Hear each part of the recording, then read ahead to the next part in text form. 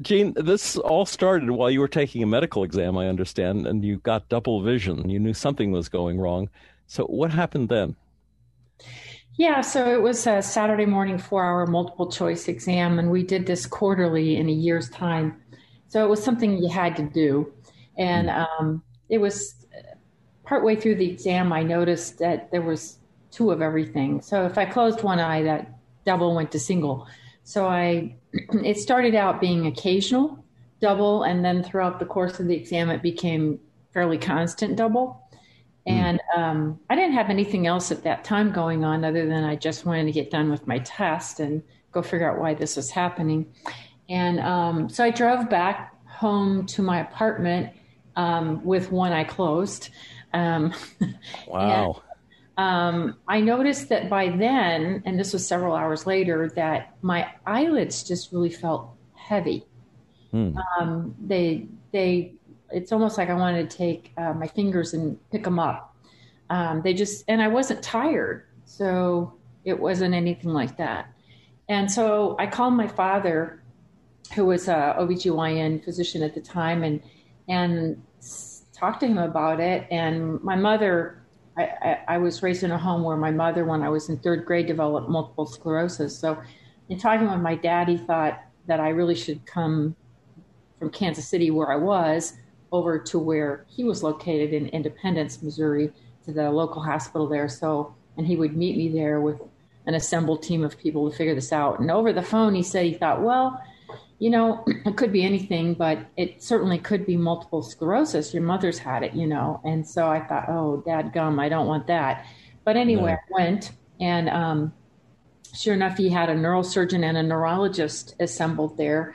And they decided to admit me. And really, just hour by hour, I noticed things were, started in my eyes and my eyelids, and then my chewing muscles were next thing that hit. Couldn't smile, couldn't chew very easily. Um, and then swallowing, of course, ensued problems with just swallowing. Um, and my head felt heavy to hold up. And then it progressed into my shoulders and so forth. And it just went on in a descending paralysis sort of way. Hmm. And so that's what happened. And partway through, they decided, well, they were trying to figure out what this was. And, I was in med school at the time, so I knew just enough to get into trouble thinking about things. And Yes. so they kind of narrowed it down to this a couple of different things. One was, a Guillain-Barré syndrome. Usually that's a different type of paralysis. It starts in the lower extremities and moves up. Hmm. So it's usually different. And then myasthenia gravis was the other one that they were concerned about. And so they assembled and discussed it with colleagues around, that they knew, and thought, well, there is a Jacksonian variant of Guillain-Barré that it could be, because although that's rare, it can do this. And so then they decided to try to figure that out. They would do a physostigmine challenge to figure out, if it was a myasthenia gravis type situation. And the young neurologist that was taking care of me at the time didn't mean to, but gave me sequential overdoses of the physostigmine. And it just didn't mean to at all. I'm certain. And to Yeah. this day, I'm very kind of glad he did, because of what happened. Well, So that's what stopped your breathing, wasn't it? it is, Yeah. yeah. And by itself, Guillain-Barré, when it's at its worst, it can be something that also stops your breathing. But I hadn't gotten to that point. But I was at the point that day where, right after he had given these to me in 4 rounds, just too much. Hmm. They put me in a wheelchair just a short distance away and taken me to the respiratory department, because I felt like I'd done like 2,000 sit-ups and I just couldn't do one more when it came to breathing. I was really feeling like I had to think and really want to be able to take a breath because I was very exhausted at that point. This is something that COVID patients are going through these days. Some of Indeed, them. Yeah. indeed. And so that's the way I felt. And I was explaining this to the young lady in the respiratory department. And so when this happened, I don't recall much other than I was explaining that to her. And next thing I know, I felt like I was in a movie theater because I was surrounded by darkness, but I could see from below me everything that was going on, and anything I looked at was in incredible detail. Just you could see fibrils on things. You could see the way you can't normally see. And of course, I'm an ophthalmologist, so to this day, that was astonishing to me that I had spherical 360 degrees. You know, And you could also see through the floors and walls, couldn't you? yes, yes, because I didn't exactly realize that, and that's why I really thought I was in a movie because you can't normally do this. But I was several floors up. I am a scuba diver, and so when you're diving, and if you're 30 feet down, you kind of know what 30 feet looks like. We don't normally have 30-foot ceilings, but anything I wanted to look through, I could see through, I could go through. Wow. And the other key is that who I am, or who you are, or who any of us are, is always who we are. And that was always constant throughout this whole thing that happened. So ultimately, I just kept watching, and I couldn't understand. I wanted to tell them, kind of like you do sometimes in a movie. I wanted to tell them, you don't need to worry about that lifeless body, because she was really frantic, and clearly there was nobody in that body. And I could not understand why she didn't get that. And it was just very obvious. But she didn't seem to understand that. And she was very alarmed. And meanwhile, often up to the side, up behind me, there was this emanating ball of amazing, beautiful, loving light that I still struggle today with how to describe this, because I don't do it justice. But I just couldn't wait to go there. And it wasn't beckoning me, it wasn't making me do this, nothing like that. But by simply wanting to go, I just couldn't wait to go to that. It was not frightening at all. I, at that point, had no idea that I had died. My transit seemed to be rather rapid, and then the lighting situation was such that where I had been observing down below, that the body scene down below was kind of dark, and everything around me was dark, but this light was up and back to my right, and it was a living type of light. It was a light that was full of pure, absolute goodness. So I just really couldn't wait to get there to it, and I partway there, I paused just simply by wanting to pause, because I realized, oh my goodness, I'm dying. And I wasn't frightened, but it did cause me to pause. But then there was this light, loving light, that loved me with a love that was pure and absent of anything evil or conditional or anything except pure love, tremendous love. And I just couldn't wait to get there. Yes. So simply by desiring that, I more rapidly than what I already had done arrived.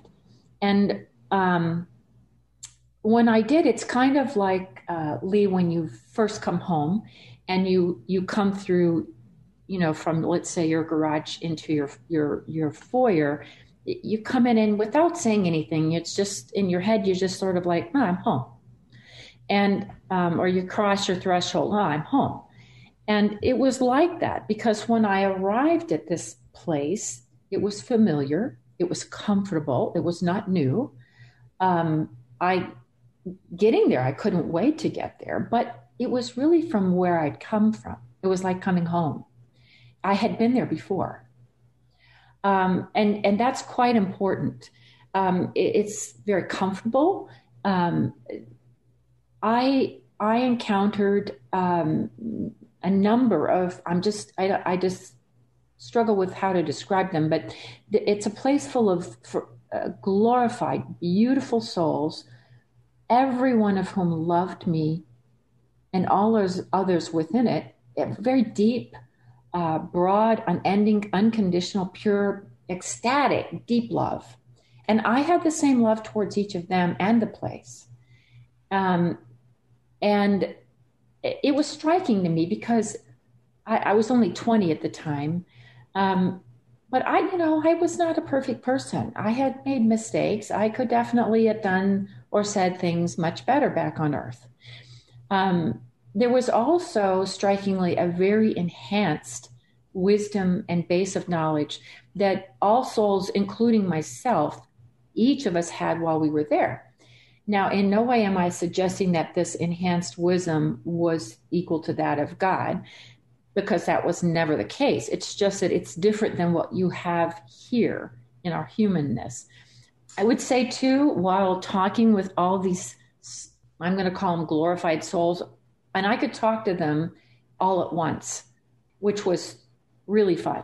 Was it through thought? Yes, you don't need mouths there. So while there, we were fully aware of the souls back here on earth as well, all the time. Just no details, just generalities. There were never tears, though, or fears up there like what we have here. There was never such things as that. It was still only absolute love, because that's what this place is. That's what we felt and always knew. And there were many of us. The beauty that emanated from each of these glorified souls is, for me, still very hard to describe.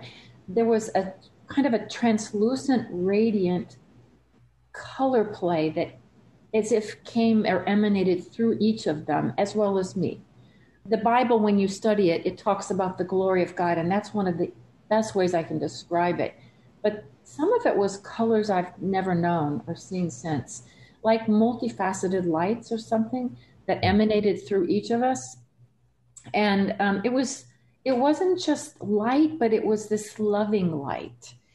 And I came to know that this loving light that was there was part of God.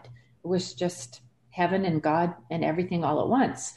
My dilemma when I got there was that, I hadn't lived very long, but the people there were so amazing. You described them as beautiful, loving souls. Were they human at one time, or were they angels? Were they people that you knew at one time? So at that point in my life, I had not known someone that had passed away.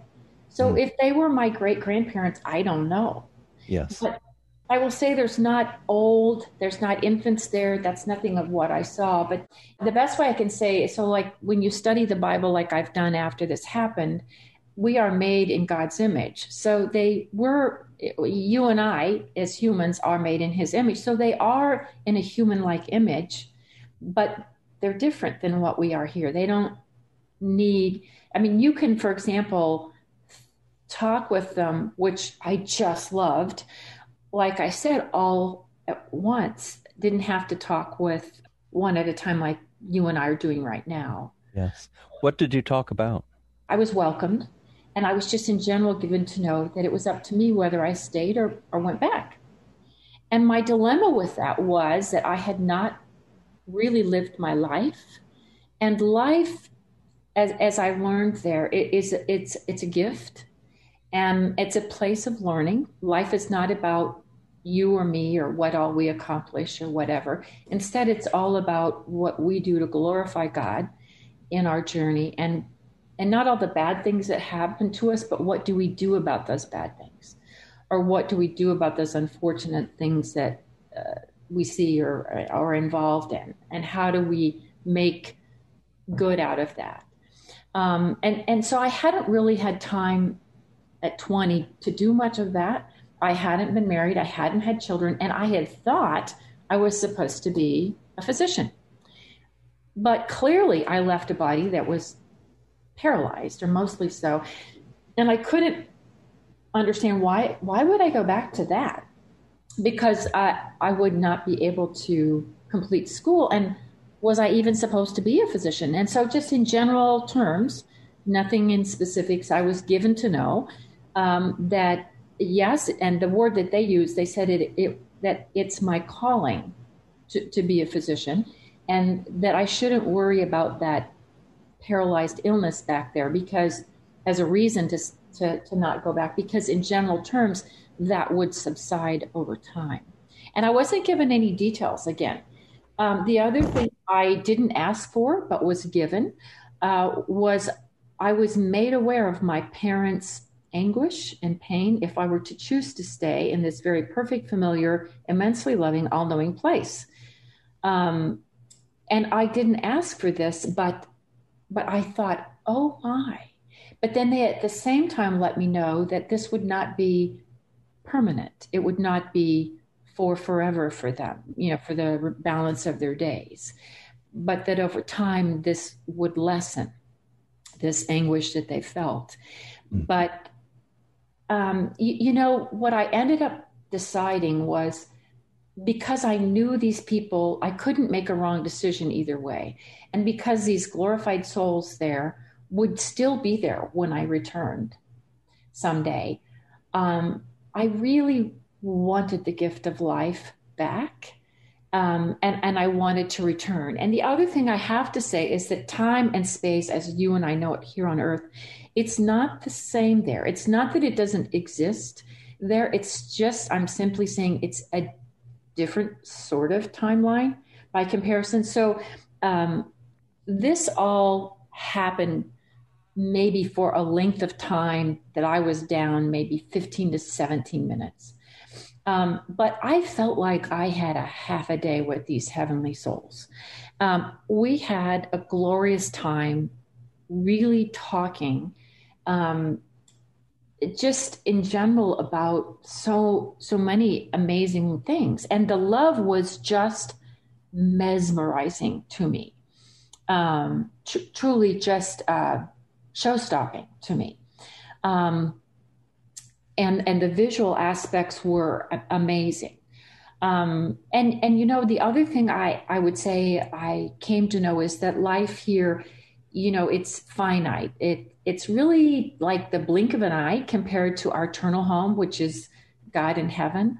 And it was my choice. But when I really came down to it, I really wanted to return and complete my journey and my time here on Earth in my Earth suit, where I would learn back here in school. And just out of nowhere, but yet everywhere all at once, a voice came, and it said, return. It's not your time. And it was a show-stopping voice. It was a voice that caused all of the other voices to cease. I had mentioned earlier that you could talk to multiple of these all at once, but this came out of everyone. And it was a voice of authority, a firm voice, not a mean voice, but a voice of authority. So it was a situation where it happened, and I've thought back on it a lot. Well, this voice was either that of some kind of an archangel or God himself. I don't know. I'll know someday. But it nonetheless, it was determined, and I returned. And then faster than any of this happened, they had since moved my body from the respiratory department. I was since moved into an ICU type setting, and there was a full code going on, all kinds of people all around me.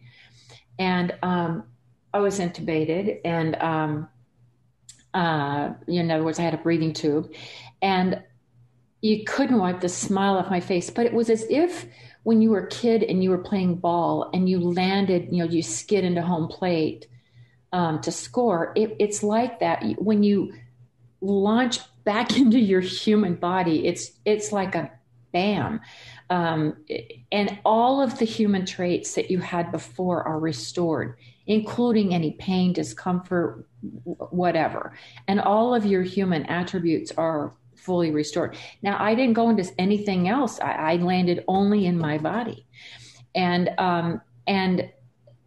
it was that was amazing, because it completely moved it, Mm-hmm. and so I was also when this happened, I was overwhelmed, and I really couldn't wait for some odd reason to talk to my father. And I didn't know at the time why, but I knew I needed to go find him. And so I could write on a board. I couldn't talk, but I could write. And I just said, my dad. And he hadn't been there when this all happened, but arrived shortly, not long thereafter. Um, and, this all happened in 1977. This was a long time ago. And you could ask me what I had for lunch a week ago on a Saturday or 2 weeks ago on a Sunday, and I couldn't tell you.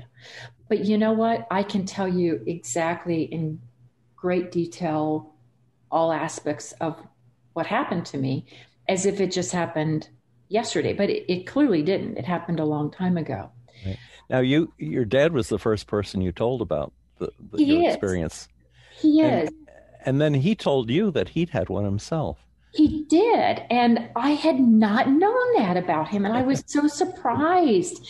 And he said, well, Jamie, he said, you'll find that most people don't understand. And it's really, you have to learn to not talk about this with just everyone. Because at that time, Lee, in 1977, they really didn't have a medical term that I knew or that my dad knew for it. There probably was one, but I hadn't heard about it. And he hadn't really either. But when he was 4, he developed a meningitis type situation. He was in a small rural town up in Iowa. And at the age of 4, he went into a coma. And he was there for several days in a coma and still breathing and whatnot. And then when he came back and woke up and was restored, kept talking to his mother about this Jesus fella that he'd been playing with and so forth. And, she couldn't understand why he was talking as if they were like best buddies. And like my dad knew him really well. And so fast forward, and then in 1993, my father passed away. He had a heart attack, and I got a phone call from my mother as the ambulance was taking him off, and I threw on my clothes at 2 a.m. and drove to that hospital. It's the same hospital that I was in earlier when my NDE happened. Yes. And I ran in, and as I was walking into the emergency room, I looked over my dad's head to look at the various EKG readings and whatnot, and I realized he was in cardiogenic shock and probably not going to make it. And I looked at him, and he was just fairly frantic. It's an awful way to die, because the people they drown in their fluids. It's kind of like you take somebody and wrap thick, heavy chains around their body and toss them in a swimming pool and expect them to not drown. I mean, they drown, and it's a drowning death that they go through when they, go through this. And so I could tell he was being sent back home to heaven, and I hated this, but understood it well. And I was so happy for him, because it's an awesome place. And all I said to him in front of my mother was, I said, Daddy, I'll see you on the other side. I'll take care of Mom. Don't worry about a thing. And that's all I needed to hear. And then his face went placid and very peaceful. And yet he was alive. He had still his own heart rate. my mother was angry with me for giving him permission to leave because she felt like she should have been the one to do that. But I just sort of knew this. And I said, Mom, he can understand you. You can go ahead and please talk to him, say your goodbyes to him. And Mom, in the blink of an eye, you'll see him again because life is so short. And so he did pass. And 2 weeks later, his mother, my grandmother, died. And in going through both my father's stuff and then my grandmother's stuff, I found her diary on my father. My father's first name was Herman. His last name was same as mine, Househair. And I found her diary. And I was so excited to find this. I didn't even know she had one. And I read through this part where she called my father Little Herman in her diary. And she wrote in it each day. And she talked about how he got this high fever and then he was in a coma. And, the doctors were there and her anguish as a mother, worried for her son. And then, then there's a little pause in this diary of hers. And then he's back, he's awake and she's ecstatic and he's actually eating again. And he's getting up and he's starting to play again. And he was just 4 years old at the time. And so all of her, it was good for me because it confirmed for me what my father had said. Not that I needed that, but it was nice to see this happen. And in it, she didn't talk about what he explained, but that was really good. Now, the other thing that was interesting is going back to my situation. So I did have a Jacksonian variant of Guillain-Barré, and most people that have Guillain-Barré don't necessarily fully recover, nor in the timeline by which that happened, at least in my case. And so that was very interesting in that, I unprecedented. When I came back, I was in the hospital maybe around 3 weeks total, including my ICU time. And then I was just home for a week and then I went back to med school. And when I was preparing to depart the hospital, the doctors came by to talk with me and they sat me down and they were really straight with me, like straight in the eye to me. And they said, Jean, you're really going to have to reconsider medicine because you're not going to be able to probably go back to medical school. You're going to have weakness in your extremities. You're going to have some double vision issues. You're going to have problems with being able to keep up. It takes a year or longer to get better from this. And I was like, I realize that, but why don't you just write me a return to school and I'll use good common sense. Yeah. And I didn't tell him that I knew otherwise. And sure enough, I was able to go back to school within a month, which is unbelievable. That's really unbelievable that happened. And then further, when I went on to do my ophthalmology training up at Mayo Clinic, in my internship year, there was a young ear, nose, and throat resident who came in, and I heard about him because ophthalmology residents, which is what I was, and ear, nose, and throat residents, which is what he was, were very similar because we were kind of on the head, right? And I heard that he was in the Mayo ICU. I went to Mayo Clinic, and he was in the Mayo Clinic ICU. His first name was Rob, and I went and found him, and I said, Rob, my name's Jean, and you don't know me, but I had what you have. You have Guillain-Barré, and you are on a ventilator, and you're on a rocking bed, and you're not doing very well because you're completely paralyzed. But I am here to tell you that you can beat this. You can do this. And it caused me, Lee, to so overwhelmingly appreciate with great gratitude the fact that I was fully restored. Jean, let me ask you, do you think that there was some sort of a miracle that accompanied your experience, your NDE? Do you suppose you were given some extra strength because of your NDE? Yes, absolutely. So not everyone who had your disease would necessarily come back as strongly as you did. Correct. Yeah. To be honest, this Guillain-Barré is not a real common sort of thing. Maybe 1 in 100,000 get it. It's post-viral. Zika virus is commonly the thing with it. But for me, it personally, I to this day am grateful that I got to talk with Rob. I couldn't go in every day to see him, but I went in most every day. And I would go in just really briefly to talk to him and encourage him. And he eventually got out, but then he had to have a trach put in because he couldn't breathe. And then he had to go into a nursing home thing. And we were the same age. So, Jean, we're almost out of time. And I wanted to ask you, you were very blessed by the fact that your father had an NDE, but probably none of your doctors would have listened to you if you tried to explain to them what you'd been through while your heart was stopped.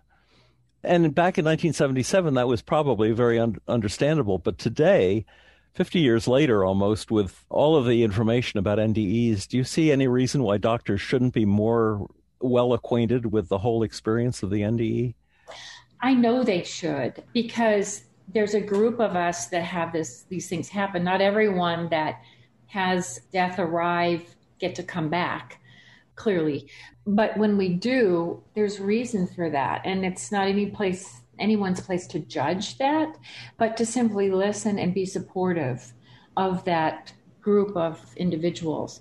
And, shame on me, but most of my life, I really didn't want to say anything because I did tell my pastor when I was younger, when this first happened.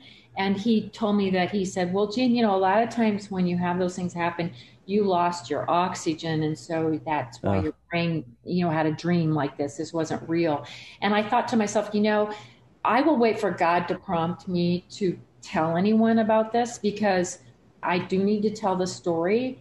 I need to explain it to people. And it's not right for me to shove it inside, because it's really comfortable to just keep it to myself. It's more easy to do that. But I realized that's not the right approach. It's best for me to do that. And so, I'm an ophthalmologist, so I don't run into a lot of patients, but I find myself, no matter what, I knowingly am so happy for people who do pass and that maybe have been miserable for various health reasons here, because I know this place.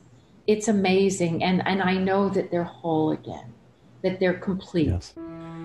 Well, I'm afraid our show is complete as well, Jean. We have run out of time for today, but you've done a beautiful job of explaining your experience. And I love it that your dad, too, also an MD at 4 years old, was playing with Jesus on the other side. Oh, yes. Dr. Jean Househare, thank you so much for sharing the story of your NDE.